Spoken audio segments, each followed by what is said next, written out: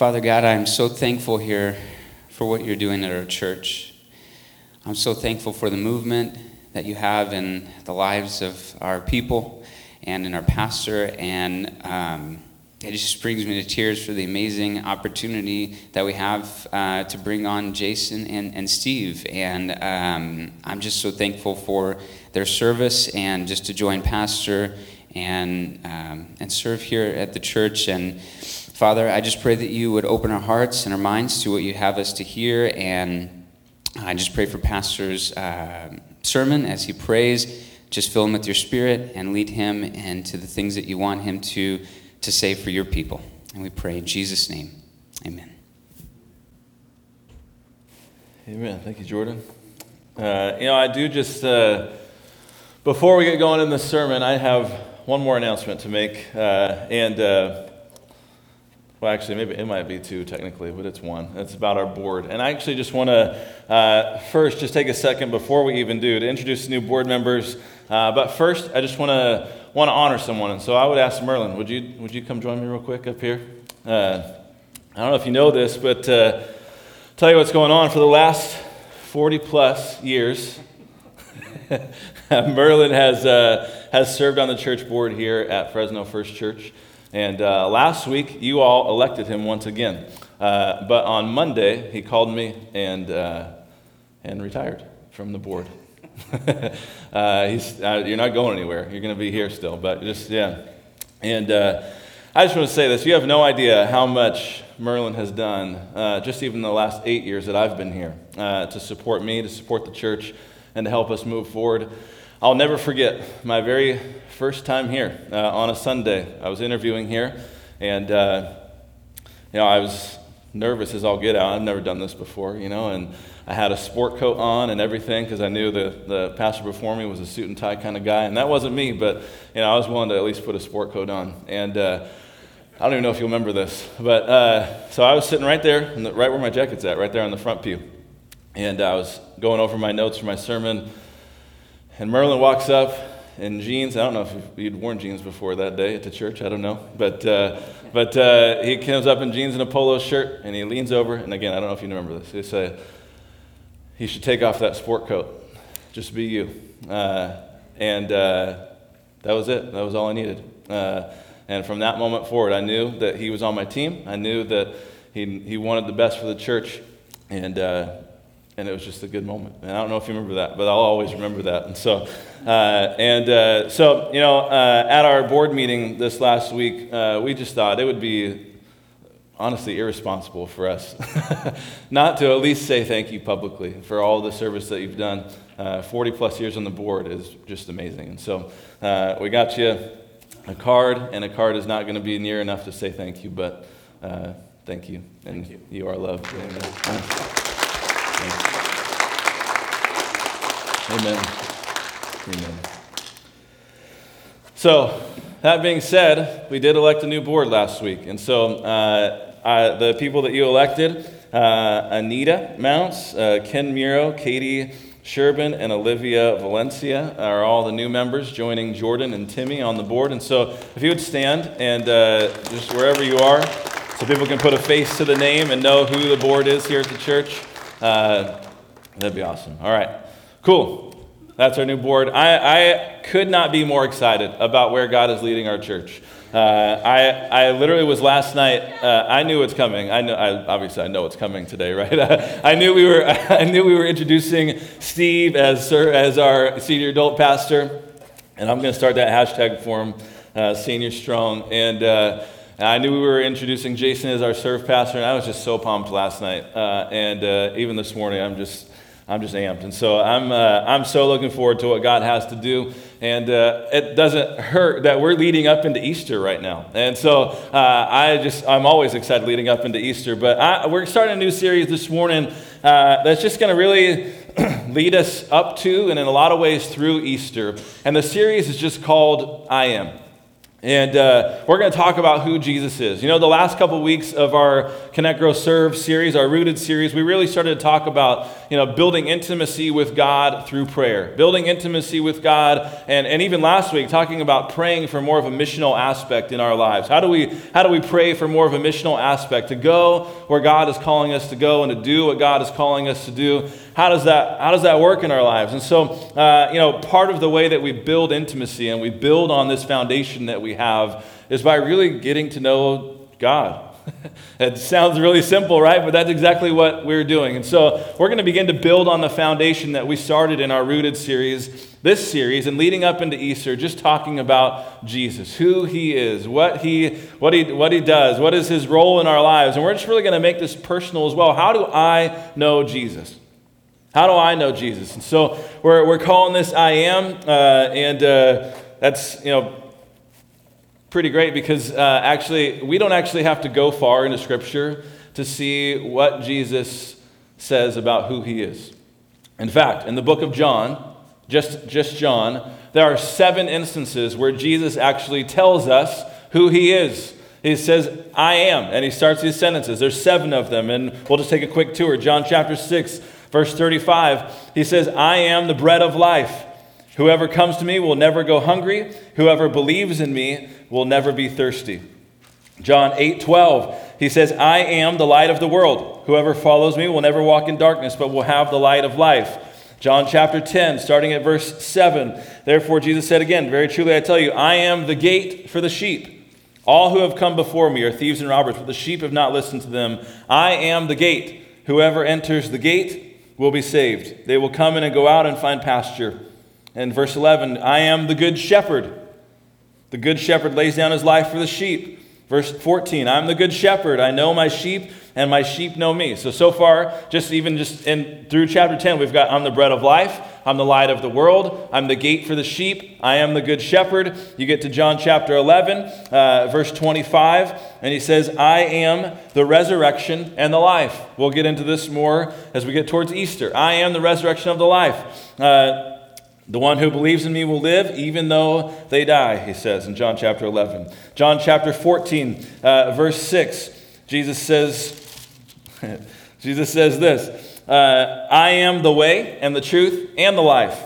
No one comes to the Father except through me. And then you get to the last one in John chapter 15, verse 1, I am the true vine.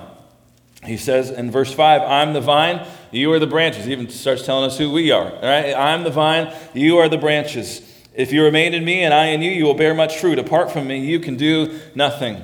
So obviously, there's these 7 things. We're not going to spend 7 weeks. There's only 6 weeks between now and Easter, if you can believe that. But we're going to spend some time here just really looking at some of these I am statements.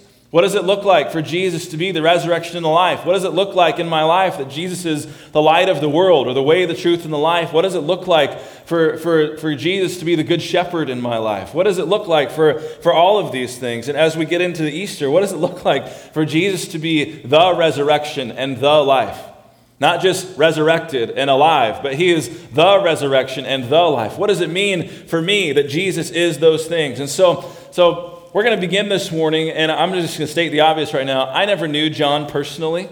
John in the gospel, I never really knew the disciple John, but I do know about him, and I'm pretty sure if John was going to set out to do a series on all of these I am statements, he would start with not the first one, but the second one. And it's this in John chapter 8, where Jesus says, I am the light of the world. Whoever follows me will never walk in darkness, but will have the light of life. That's where I want to start this morning.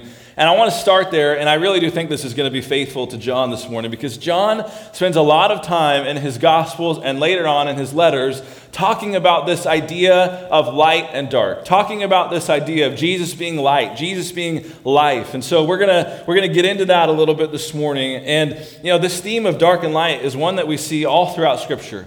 It starts in Genesis chapter 1. The very first words that we see we read God speak, let there be light. There was day and there was night. And he separated the two. All right, let there be light. We see from the very beginning there is light and there is dark. You get even all throughout scriptures, and we see God referred to as light. And we see on the flip side of that, our spiritual enemy, Satan, we see him categorized as the prince of darkness, or we see darkness kind of characterize Satan or the devil, whatever you want to call him. There's this contrast throughout. And even beyond John and even beyond Genesis, you get to the book of Acts, and Saul, Paul at this point, is recalling his interaction with Jesus, his engagement with Jesus. And you get to Acts chapter 26, and I just want to read this because this is what Jesus has called Paul to do. And here's what he says. These are red letters in my Bible. This is Jesus speaking this morning. I'm sending you to them, to the Gentiles, to open their eyes and to turn them from darkness to light, and from the power of Satan to God, so that they may receive forgiveness of sins and a place among those who are sanctified by faith in me. This thing, I could go on and on and on about all of the imagery of light and darkness in Scripture, but nowhere in Scripture is this imagery more prevalent than in the Gospel of John and in his letters. He talks about this all the time. Here's just a quick tour just through the Gospel of John real quick. John chapter 1, starting at verse 1. Believe it or not, he just begins. In the beginning was the Word, and he's talking about Jesus here. In the beginning was the Word. The Word was with God, and the Word was God. He was with God in the beginning. Through him, all things were made. Without him, nothing was made that has been made. In him was life, and that life was the light of all mankind. The light shines in the darkness, and the darkness has not overcome it. There was a man sent from God whose name was John. He came as a witness to testify concerning that light, so that through him all might believe. He himself, John the Baptist, was not the light. He came only as a witness to the light, Jesus. The true light that gives light to everyone was coming into the world. He was in the world, and though the world was made through him, the world did not recognize him. He came to that which was his own, but his own did not receive him. Yet to all who did receive him, those who believed in his name, he gave the right to become children of light. Children born not of natural descent, nor of human decision or a husband's will, but born of God. All right, Jesus is light. There's John chapter 1. Skip over a couple chapters to John chapter 3. We know John chapter 3, 16, but just go a couple after that. Chapter 3, verse 19. And here's what we read. This is the verdict. Light has come into the world, but people love darkness instead of light because their deeds were evil. Everyone who does evil hates the light and will not come into the light for fear that their deeds will be exposed. But whoever lives by the truth comes into the light so that it may see plainly what they have done has been done in the sight of God. John chapter 12, we'll skip our verse from today. We know John chapter 8, Jesus says, I am the light of the world. John chapter 12, we get another piece of this imagery. John chapter 12, verse 46. Jesus says, I have come into the world as a light, so that no one who believes in me should stay in darkness. You see this all throughout. And then you get to 1 John, his letter 1 John. It's towards the back, right after 2 Peter, if you know where that's at. 2 Peter, 1 John. And this is what we read in 1 John. 1 John chapter 1, verse 5. This is the message that we have heard from him and declare to you. God is light, and in him there is no darkness at all. If we claim to have fellowship with him and yet walk in the darkness, we lie and do not live out the truth. But if we walk in the light as he is in the light, we have fellowship with one another, and the blood of Jesus, his son, purifies us from all sin. You can see, and this again, just skimming the surface. John loves this imagery of light. John loves this imagery, and he uses it all the time, that Jesus is light, that God is light. In him there is no darkness. John loves this imagery, and actually, we kind of do too. We talk about a lot of things in terms of light versus darkness, good versus evil. We put kind of this spin on a lot of different things, and we kind of just live as though like there's these light and darkness, kind of these two opposing forces, right? When in actuality, light and darkness are not opposites. They are not opposites. There's no competition between light and dark. When light shows up in a dark place, dark has nothing to do but run. Light always overcomes the darkness. It doesn't matter how dark the place is, how little the light is, light always wins. We see this at Christmas time. Whenever we light the candles, we turn down the lights and light the candles, and it gets bright in here. Why? Because light overcomes darkness every single time. And you don't get rid of darkness by removing darkness. The only way to get rid of darkness is by introducing light. And the only way to get rid of light is by removing or extinguishing the light. So when John says that God is light, that Jesus is light, there's actually something really profound and huge that he's saying here this morning. And in him there is no darkness. He is the light of love, truth, joy, peace, and freedom. There's a reason that he spent so much time talking about it. It's because he's convinced that God sent his light into a dark world so that every inch of darkness in this world would have to flee. This is the gospel. This is such good news for us this morning. Jesus says that he is the light of the world. He is the light of the world. And if we follow him, we will never walk in darkness, but we'll have the light of life. Now, it says you'll never walk in darkness. Does that mean there will never be dark times in your life? No. But here's what that does mean. That the light of Christ goes with you even into those darkest moments of your life. Amen. Jesus is the light. Even in the darkest moments of your life, you have Jesus there to comfort, to heal, whatever you need in those times. Jesus is the light of the world, and this is good news. This is good news this morning, that Jesus is the light of the world. There's also some, I don't want to say bad news, but bad news is that we by nature are not light, right? We by nature are not light. In fact, 9 times, if you continue reading in 1 John, where after we just read verse 5, but if you continue reading on, and between verse 6 and chapter 2, verse 2, which is actually just one paragraph, verse 1 it sounds longer than it is, 9 times, that's more than once per verse, he talks about sin. He talks about darkness. And not that God is the one doing it, but that we are the ones that sin. Verse 8 in 1 John chapter 1, if we claim to be without sin, we deceive ourselves and the truth is not in us. Verse 10, if we claim we have not sinned, we make him out to be a liar and his word is not in us. We have all sinned. Romans chapter 3 makes this really clear. We have all sinned and fall short of the glory of God. We, by nature, are not light. Our nature is one of darkness, but we can walk in the light. Verse 6 and 7 here in chapter 1 says, if we claim, this is 1 John chapter 1, if we claim to have fellowship with him and yet walk in darkness, we lie and do not live out the truth. But if we walk in the light as he is in the light, we have fellowship with one another, and the blood of Jesus, his son, purifies us from all sin. Walking in the light. It's a really beautiful metaphor to walk in the light of Christ. But what does it actually mean? John, I think, actually tells us what it means as he goes on here in verse 8. He says, if we claim to be without sin, we deceive ourselves and the truth is not in us.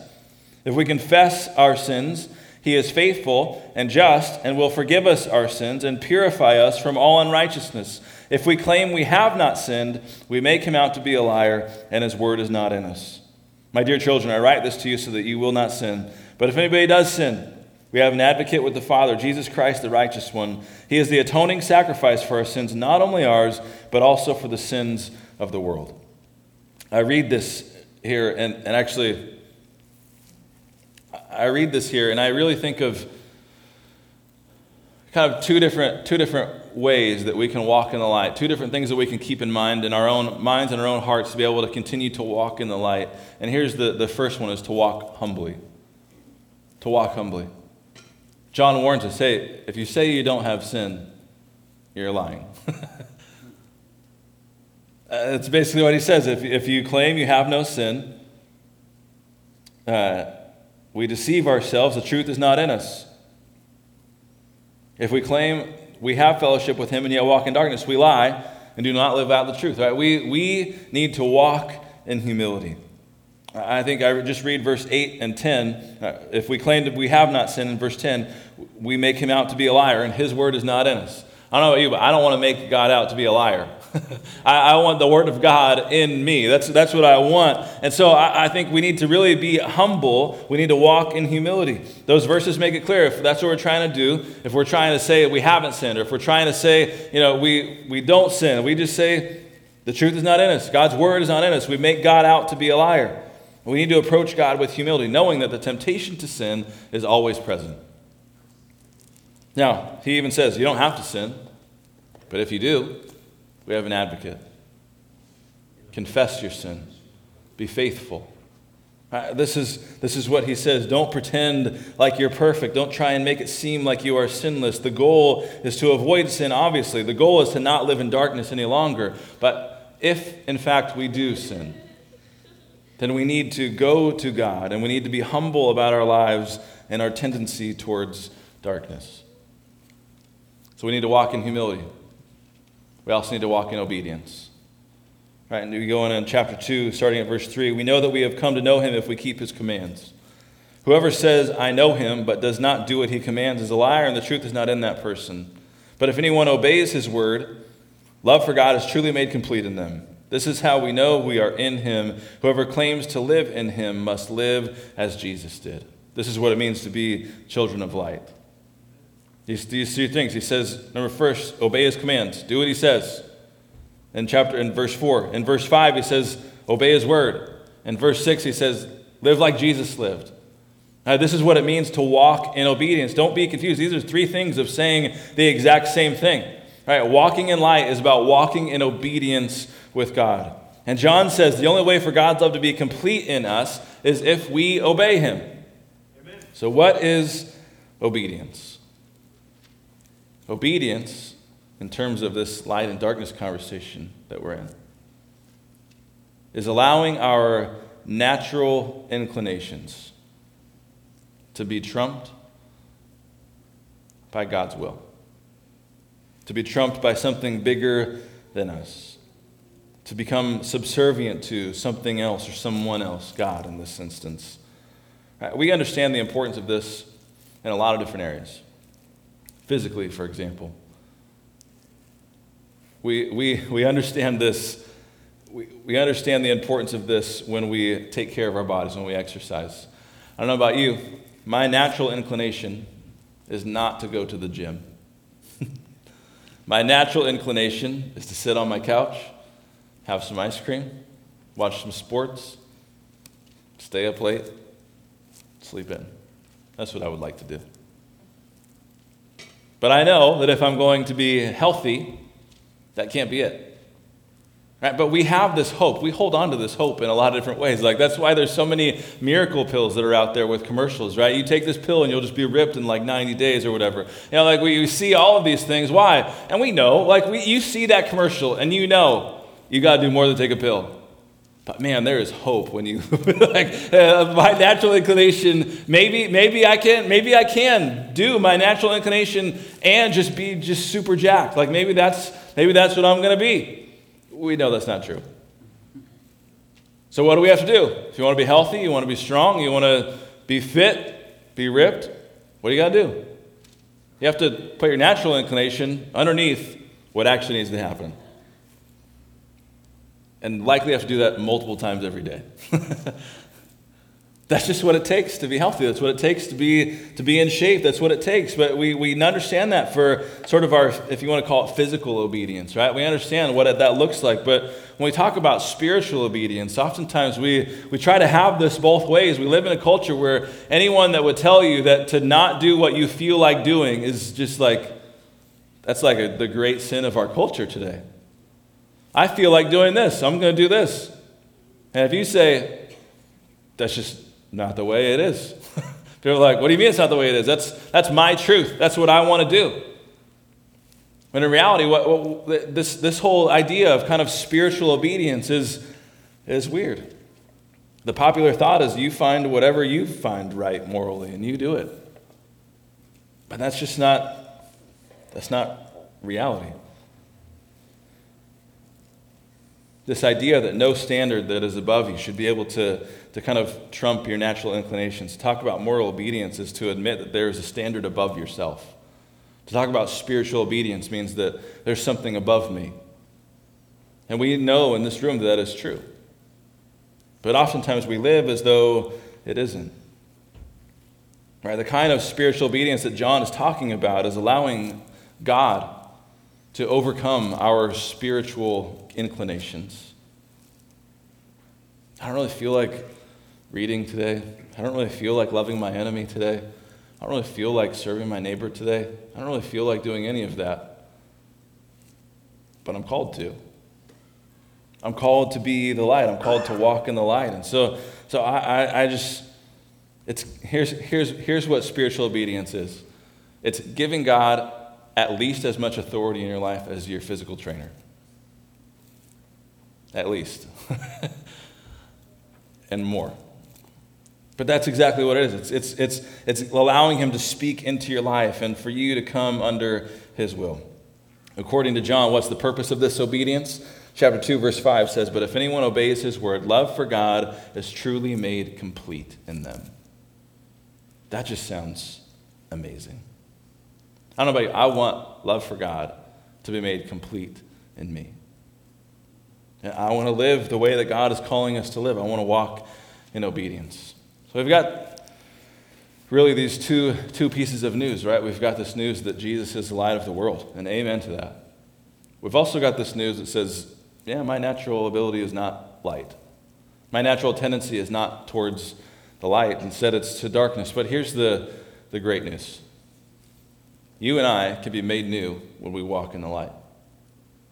You and I can be made new when we walk in the light. Verse 9 in chapter 1 says, "If we confess our sins, he is faithful and just and will forgive us our sins and purify us from all unrighteousness." Keep going in chapter 2. "My dear children, I write this to you so that you will not sin. But if anybody does sin, we have an advocate with the Father, Jesus Christ, the righteous one. He is the atoning sacrifice for our sins, and not only for ours, but also for the sins of the world." This is pretty amazing. God is light, we are not. But we can walk in the light, and as we walk in the light, we are made new. Our sins are forgiven, and we are cleansed. This is powerful stuff here. Just this verse 2, that Jesus is the atoning sacrifice for our sins. What does that mean? That talks about a sacrifice that settles judgment, that settles wrath. This is the gospel. This is the gospel. Remember what I said earlier about being light and darkness. Light pushes away darkness. It overwhelms the darkness. They cannot coexist. So if God is light and in him there is no darkness, so how do we walk in the light? How do we do this? How do we walk in the light knowing that in him there is no darkness? One way that we can do that, through the atoning sacrifice of Jesus Christ. That's it. There's nothing you can do to cleanse yourself and to be light. There's no magic words that you can say that will make you light on the inside as your natural thing. The only thing you can do is believe in your heart that Jesus Christ died for your sins and rose from the grave, and confess with your mouth that Jesus is Lord, and you will be saved. That's what Scripture tells us. This is it. We're going to talk a lot more about this, obviously, as we get towards Easter, but this is the gospel. This is consistent throughout all Scriptures, right? Romans chapter 5, verse 8, "While we were still sinners, Christ died for us. While we were still in our darkness, Jesus died." Jesus rose again. Jesus, the light of the world, has come. Amen and amen to that. So this is the gospel. God has made it possible for you to be in a relationship with him. Even though we and our nature are dark and he and his nature is light, we can be together and we can be in a relationship through the atoning sacrifice of Jesus Christ, the light of the world. This is amazing. This is the good news. This is the gospel this morning. So our challenge this week is to walk in the light. What does it look like to walk in the light this week? Well, first, you need to be honest with yourself and with God about the ways in which you aren't walking in the light. The ways in which, if there's anything in your life that you are not honoring God in any way, You need to be honest with yourself about that. And as you are honest with yourself about that, our second thing is you need to confess your sins. Confess those ways to God. And Scripture tells us, the one we just read this morning, tells us that He will be just and He will forgive our sins and He will cleanse us of all unrighteousness. We can be clean. And then, as we do that, we walk humbly and we walk obediently in the world this week.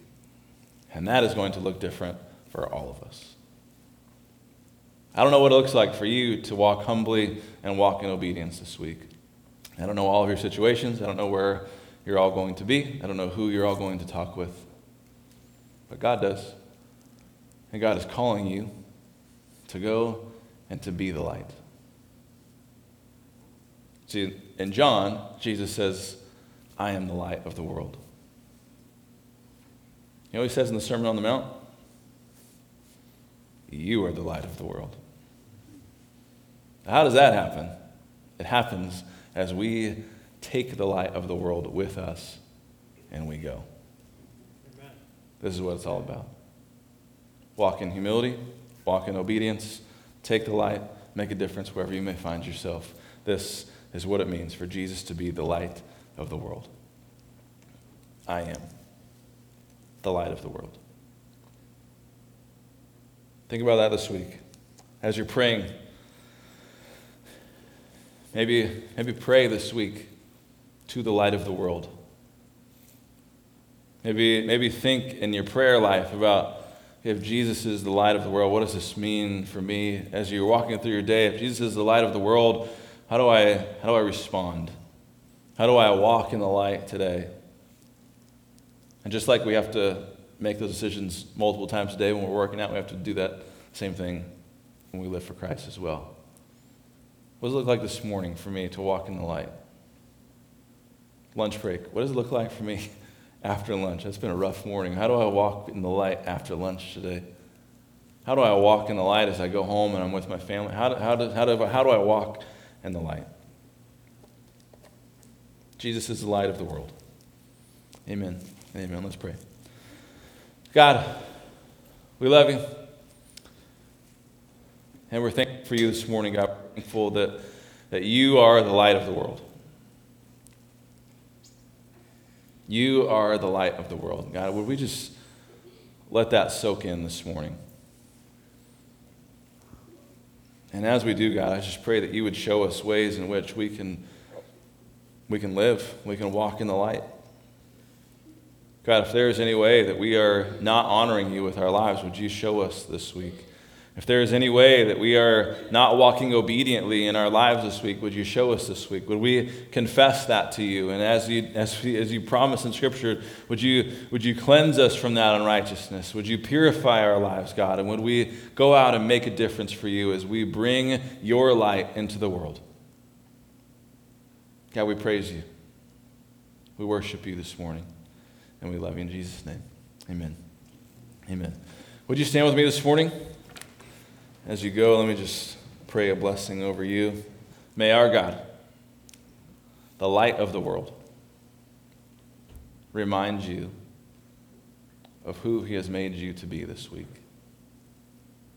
May you take his light and go into the world, make a difference wherever you may find yourself.